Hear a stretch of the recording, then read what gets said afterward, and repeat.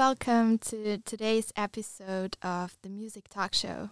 In this episode, we're going to discuss popular music cultures in the 20th century and the 21st century, and think about the ways that genres and forms of music and cultures developed and changed in relationship to media technologies, but also changed in terms of articulations of politics and stylistic characteristics. And so in this episode, we find overlaps between two current research projects at the Department of Musicology at the University of Oslo. And we'd like to start off by introducing ourselves in these projects briefly. Thank you for this introduction, dear Veronika. I'm very happy that we're doing this episode together and bring together our really fascinating research. And the more that I talk to you about what you're doing, I find that there are like so many cool overlaps, even though we focus on very different topics. Yeah. My name is Mirjana Plath, and I am a doctoral research fellow at the Institute for Musicology at the University of Oslo. And in my work, I am looking at how music spread to other places around the world. To narrow it down, I focus on Berlin and Vienna and how popular music theater traveled from there to Stockholm. And I'm very interested in the ideas that music promotes to its listeners. And in my thesis, I am looking at the 1920s to the 1940s. So that was a time in which very radical ideas were promoted all over the world, and music reacted to that or was used. And I find that very fascinating to research about. What about you? So my name is Veronika Muchitsch, and I'm a postdoc researcher at IMV at the moment. And my research is concerned with popular music right now. So I'm really focusing on what's happening at the moment, specifically focusing on the context of digital media technologies. So one of my main focuses has been Spotify and music streaming, but I've also been interested more recently in TikTok and other digital media technologies. So I think today is going to be really fun to think about how music culture and how technologies and politics changed in the 20th century, and then hopping to the 21st century and thinking about these changes right now as well. So I'm really excited about this.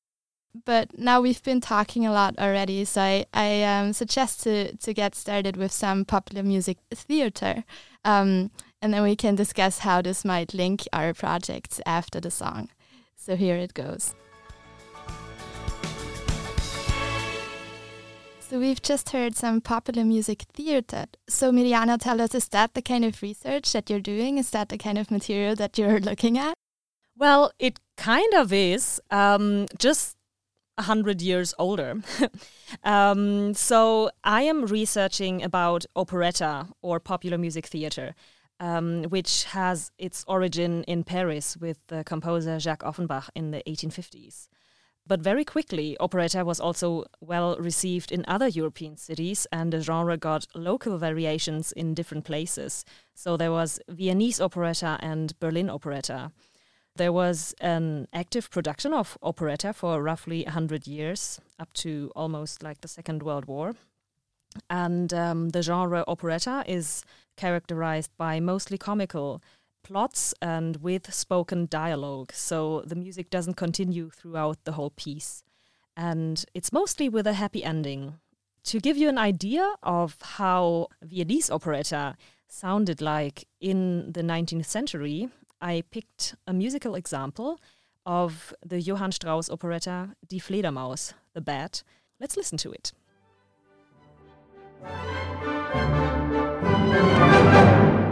So this did sound a bit different from the first example that we listened to. Mirjana, would you like to talk a bit about what the song is about for our non-German understanding listeners out there? Sure, yeah. Let's talk about the content of this song. This is a play with different social classes, which was very common in operetta of the 19th century.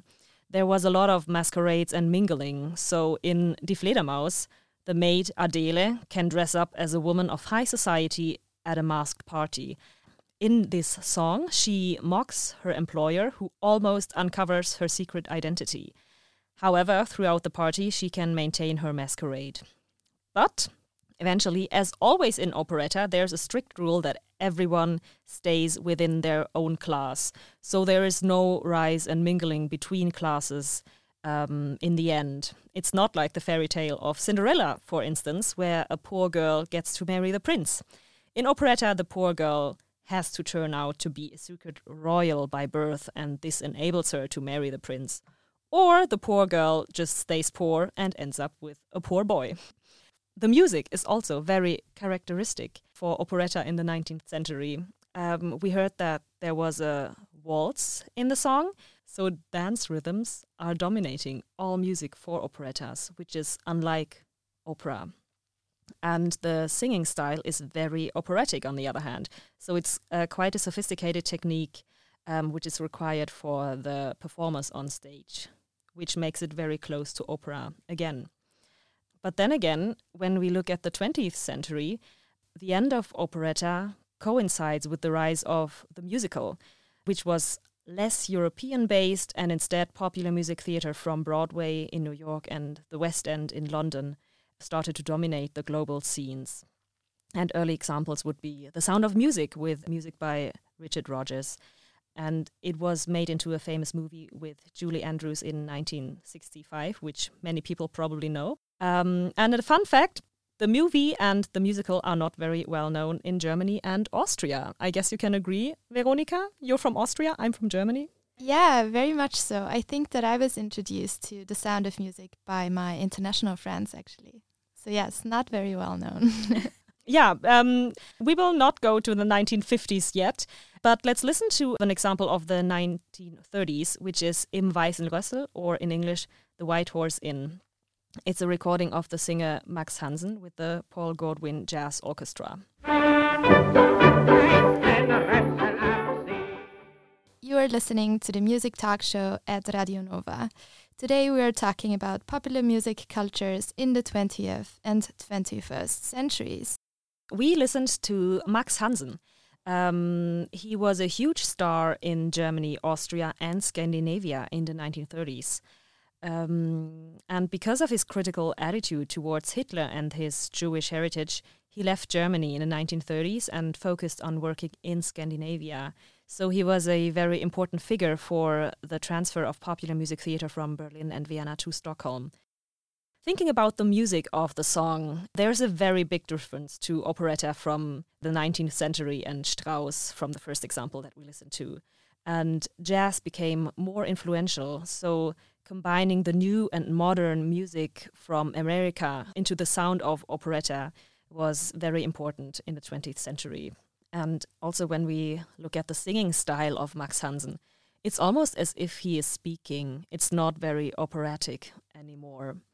So genre is very fluid, and researchers tend to talk about popular music theatre instead of operetta when they do research about this music, which I think is a very nice link to the 21st century popular music, where genre is also negotiated in many ways.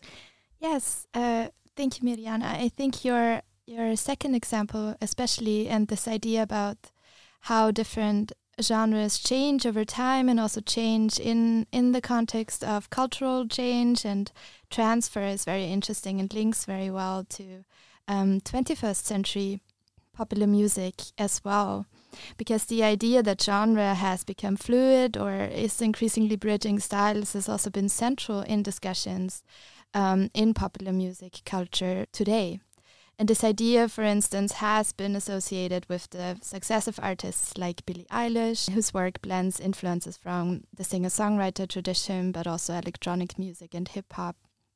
Or Lil Nas X, whose hugely successful hit Old Town Road in 2019 blends influences from country and trap. And I would like to listen to a song by Billie Eilish that really showcases her blending of different styles.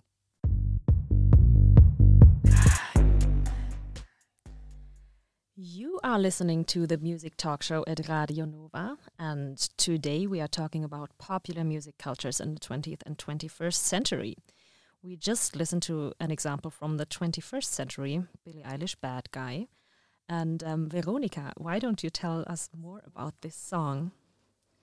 Yes, so as we were talking about, popular music has been characterized by the blending of different styles and genres for a very long time. And Billie Eilish really illustrates this idea in the 21st century. So in the song, we've heard a driving beat combined with whispery vocals that really strongly foreground the tradition of singer-songwriter, or maybe even crooning, linking back to the beginning of the 20th century and to the emergence of electric studio technology and studio recording.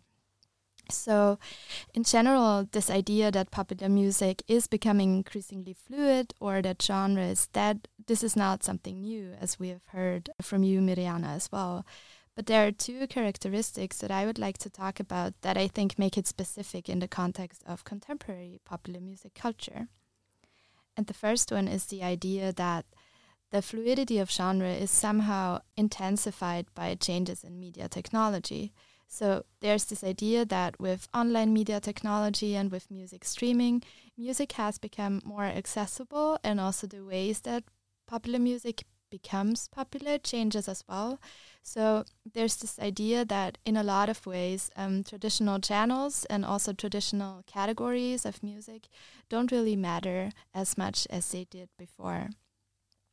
Secondly, this idea has also been tied to the idea that young artists and listeners don't really characterize themselves in terms of their social identities any longer. Popular music genres for a long time have been associated with different groups of people. So for instance, a genre like pop music has been coded as a very feminine genre, and a genre like rock has been associated with male, specifically white musicians. So all of these codings, it is suggested now, don't matter as much as they did before. But I want to play another example and then think about the ways that these ideas about fluidity also have limits. This is Tyler, the Creator, with his 2019 song Earthquake.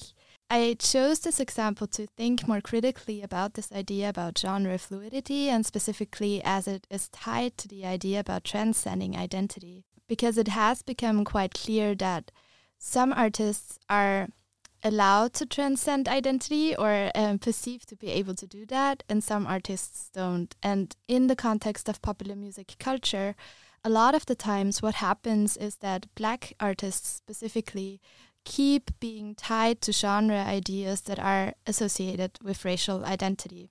So for instance, Tyler, the Creator, who we've just heard, in 2021 won a Grammy for this record in the category Rap Album of the Year. And so he turned to the press later on to really question the idea that this music was rap. And he suggested, as did a lot of other artists as well who have had similar experiences, that their music is categorized as hip-hop, as rap, or other genres that have been associated with Black racial identity, not because it sounds like it, but because really ideas about identity govern these categorizations. So yeah, this is just a very interesting example to think more critically about who is perceived to be able to leave identity behind and who maybe isn't. And I think that's something that also fascinates me so much about music research, to look at all these stereotypes or patterns that we think in. Really cool. Yeah, thank you for that really interesting example. I think it also links nicely to politics. And I think this really brings us back to your research, Mirjana, as well, and to a very different, I think, perspective onto politics and a different articulation of political messages in the 20th century and in operetta at that time. Yeah, you're right. Because I think when we look at the German music production of the late 1920s and even the 1930s, we can find very interesting examples of how music can be political, and we can see how artists of the time used music to question current ideas of their time. And of course, music was always used by different kinds of parties to promote certain ideologies among the people. But for today, I only picked one example of how music was used by the people who were opposed to the ideas of National Socialism in Germany. But yeah, I just want to say that we have to keep in mind that music also works the other way around, convincing people of racist or nationalistic ideas, for instance. At the first glance, the following song seems very innocent. It also comes from the popular music theatre play Im Weißen Rössel, The White Horse Inn, that we listened to before. And the musical theatre play was really successful and was translated into many languages. And it was also played on the West End in London and on Broadway in New York, for instance. So it was mainstream music of that time. So now we will listen to the English version of the song, and it's a recording from the 1960s, so the sound is a bit different to what it was like in the 1930s when it premiered in Germany. Get on with love. You're listening to the music talk show at Radio Nova. Today we're talking about popular music cultures in the 20th and 21st centuries. Mirjana, would you like to tell us what we just listened to? Yes, so we listened to an English translation of the song Sigismund. As we could hear now, even in this English translation, there is a very close connection between cabaret and operetta. So if we listen to the text of the song today, it sounds just like an innocent, funny little song about a handsome guy called Sigismund and how a lot of women fall in love with him. However, in the 1930s, people could notice a connotation of the name Sigismund that most of us are not aware of today. Because Sigismund stands for the Jewish stereotypical name Sigismund, and this song converts the anti-Semitic depiction of the ugly Jew, as it was promoted by National Socialists, by singing about the beauty of a man called Sigismund and how women really fall in line because he's so handsome. So, yeah, the song totally mocks the ideal stereotype of the German, how the Nazis saw it. And against this backdrop, popular music theatre worked as a form of political satire, making fun of the ridiculous ideas of racism. The song never actually mentions that Sigismund is Jewish, so the meaning of the song is quite implicit and could appear very unpolitical. So only in the context of knowing all this background history about stereotypes, it unfolds another meaning. And this is also the case for the next example that I want to show. This next song that I picked for today's show is from 1938, and at this time the Nazis were already in power, and the song was produced in this context. It is called Kann denn Liebe Sünde sein, or in English, Can Love Be a Sin? And it appeared in the music film Der Blaufuchs, The Blue Fox from 1938, as I said. It is performed by Zara Leander. Zara Leander was one of the best-paid film divas of the Nazi German film production. She was originally from Sweden and was discovered for the German market in 1936 in Vienna when she played the female lead in an operetta. And that was the starting point for a very successful career in Germany and Austria in Nazi times. The songwriter is really interesting when we look at this song. His name was Bruno Balz, and he was also one of the most successful music texters of his time, already in the 1920s and 1930s. However, he was homosexual and imprisoned for his sexual orientation in Nazi Germany. But he was just really, really talented. So the Nazis released him again for supporting and securing the success of the music industry in Germany, which is very impressive, I find. So even though he was observed very critically by the Nazis, Bruno Balz managed to write song lyrics that are actually very revolutionary. And knowing that he was gay, the chorus line of the next song, Can Love Be a Sin, gets another and a very strong connotation and acclaim for free love. Let's listen to it.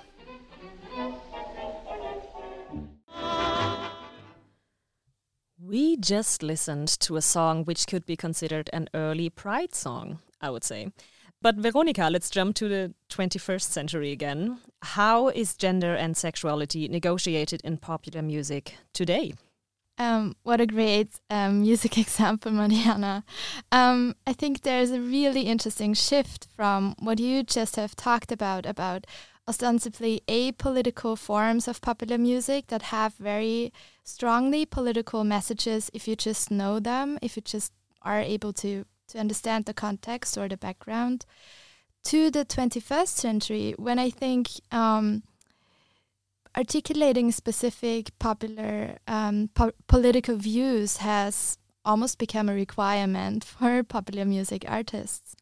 Identity politics and questions about politics more broadly have also been deeply ingrained in the media culture. So there is a situation today where global capitalist companies like Spotify, for instance, regularly center gender equality or Pride Month, for instance. So, for example, Spotify has created a collection of playlists at the occasion of Pride Month.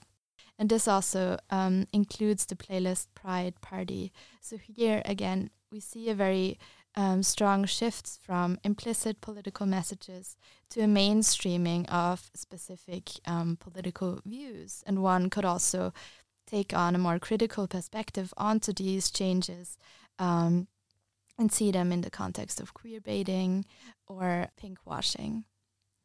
But let's listen to one of the songs on Spotify's Pride Party playlist. So this is Robin with her 2010 song, Dancing on My Own.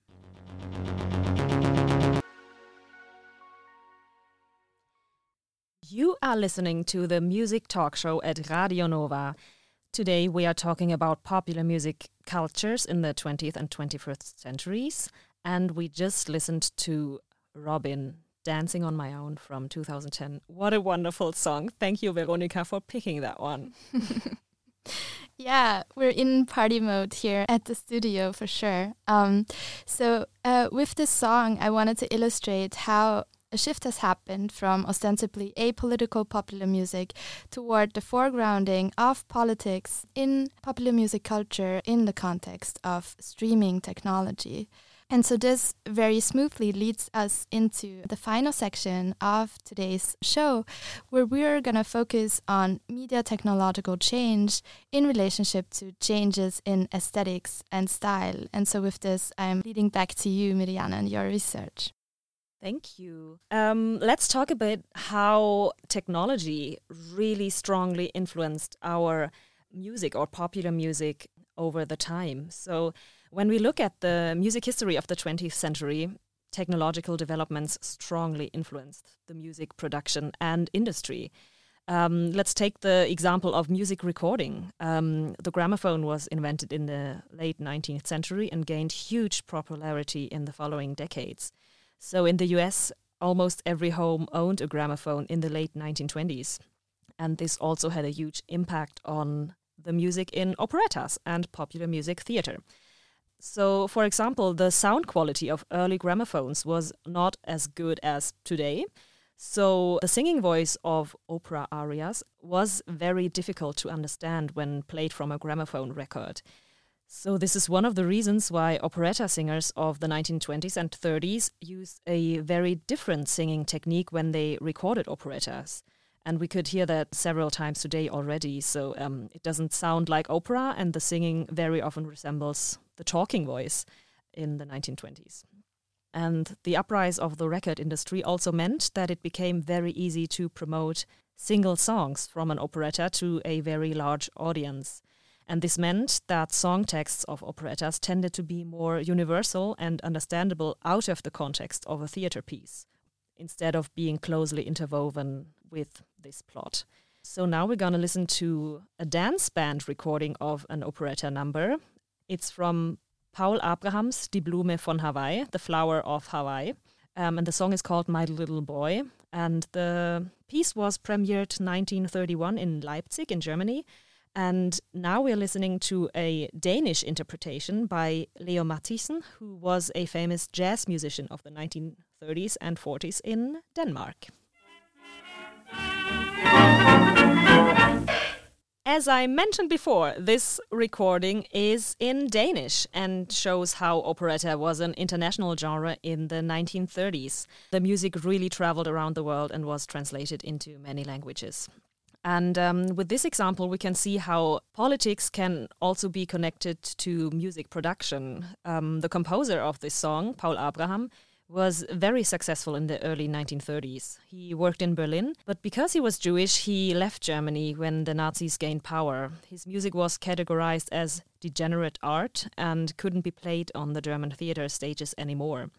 He moved to Budapest and later Paris and New York, but he could never continue his success there. And when he returned to Germany in 1956, he was mentally ill and died 4 years later in Hamburg.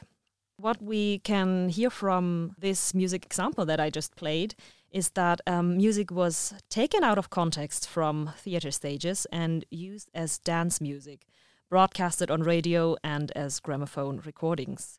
So only the chorus is sung here. Maybe you noticed there was a lot of instrumental music and without vocals. And the lyrics of the verses were not important. So the music was not intended to be performed with the plot, but just for the music's sake, for dancing or for listening at home. Popular music theater then developed even further around the middle of the 20th century. And if we look at Germany, the dictatorship of the National Socialists in Germany destroyed the creative hub of Berlin for operettas. So cities like New York and its Broadway or London with the West End became more and more influential for the production of popular music theater. So it's usually around the 1940s or 1950s that we also start to call popular music theater plays musical instead of operetta. So let's move on to one example of a Broadway musical from 1945. And I wonder if anyone of the listeners recognizes this song. When you walk. So we just listened to the musical Carousel with music by Richard Rodgers, and we listened to the 1945 Broadway original cast with Christine Johnson. This song is probably very well known by football fans, because it was covered by the Liverpool band Jerry and the Pacemakers in 1963, and today it is often sung by fans of the Liverpool Football Club to support their players. And this example also shows very nicely how music can change meaning in different contexts. And so let's switch again to the 21st century. Veronika, why don't you tell us more about how technologies or streaming platforms changed our popular music of today? Several stylistic changes have been associated with music streaming, and more recently also the emergence of TikTok, which is understood as increasingly central in contemporary popular music. One of the things that have been trending due to TikTok recently is the use of previous recordings and the creation of remixes that either speed up or slow down songs. And I want us to listen to one of the biggest hits of this year so far in a sped up version. So this is Miguel's 2010 song, Sure Thing, sped up. Another idea of stylistic change that has been associated with music streaming and online popular music cultures more broadly is the idea of globalization or internationalization. So the idea that since all music, quote unquote, all music is widely accessible now, people also are more interested and more able to listen to different kinds of music from different parts of the world. I think broad ideas like these have always to be taken with a grain of salt.